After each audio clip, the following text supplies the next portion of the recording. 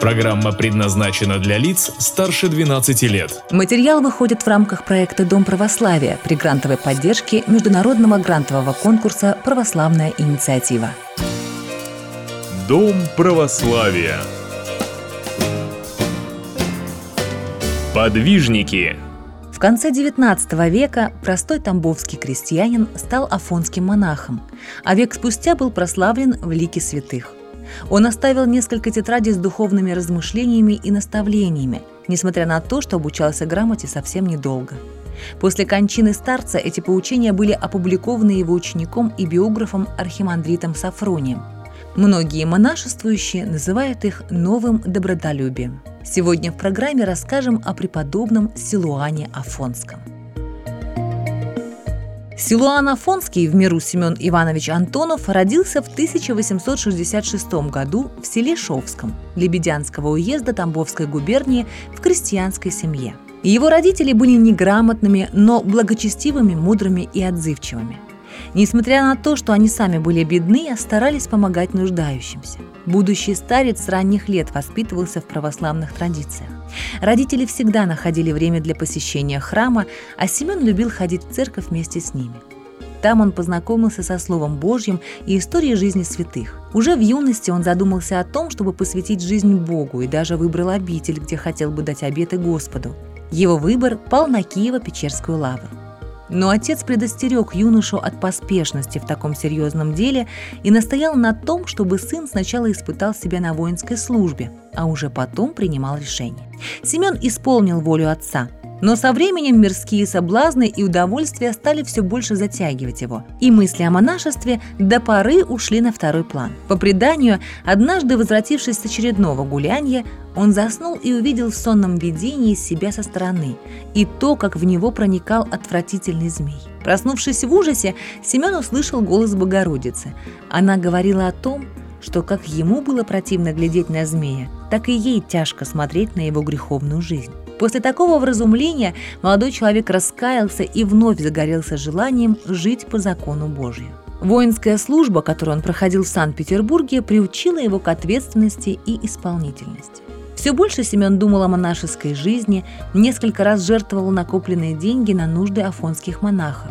Среди его сослуживцев сложилась поговорка, что умом он на Святой горе и на страшном суде. По окончании службы Семен отправился на Афон и поступил в русскую Пантелеймонову обитель.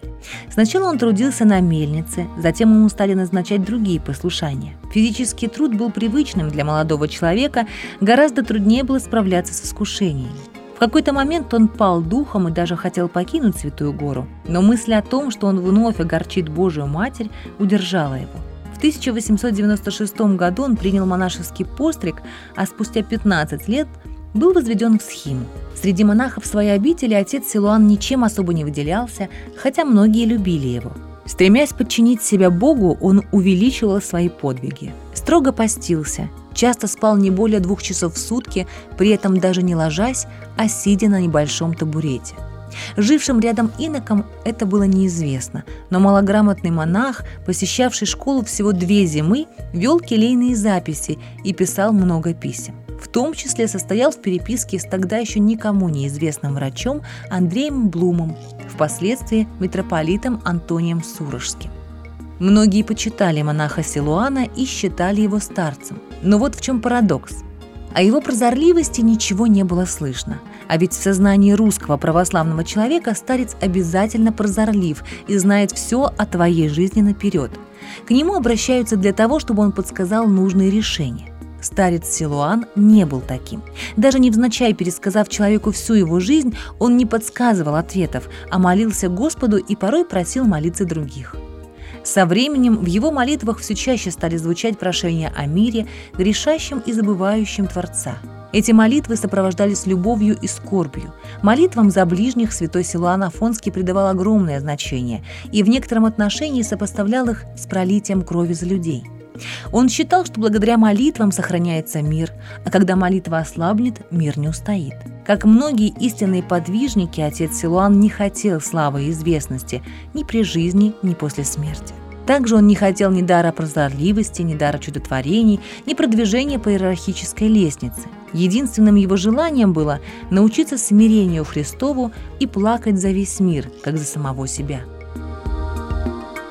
Прожив долгие годы по правилам общежительного устава, старец не стремился к уединенной жизни затворника, как это делали другие подвижники. Он считал, что на это требуется особое Божие благоволение, которое дается не всем. 24 сентября 1938 года отец Силуан отошел к Господу. От его поучений до нас дошли некоторые, в том числе записанные и составленные воедино в виде пособий другими людьми, в частности, его духовным сыном иеромонахом Софронием Сахаровым.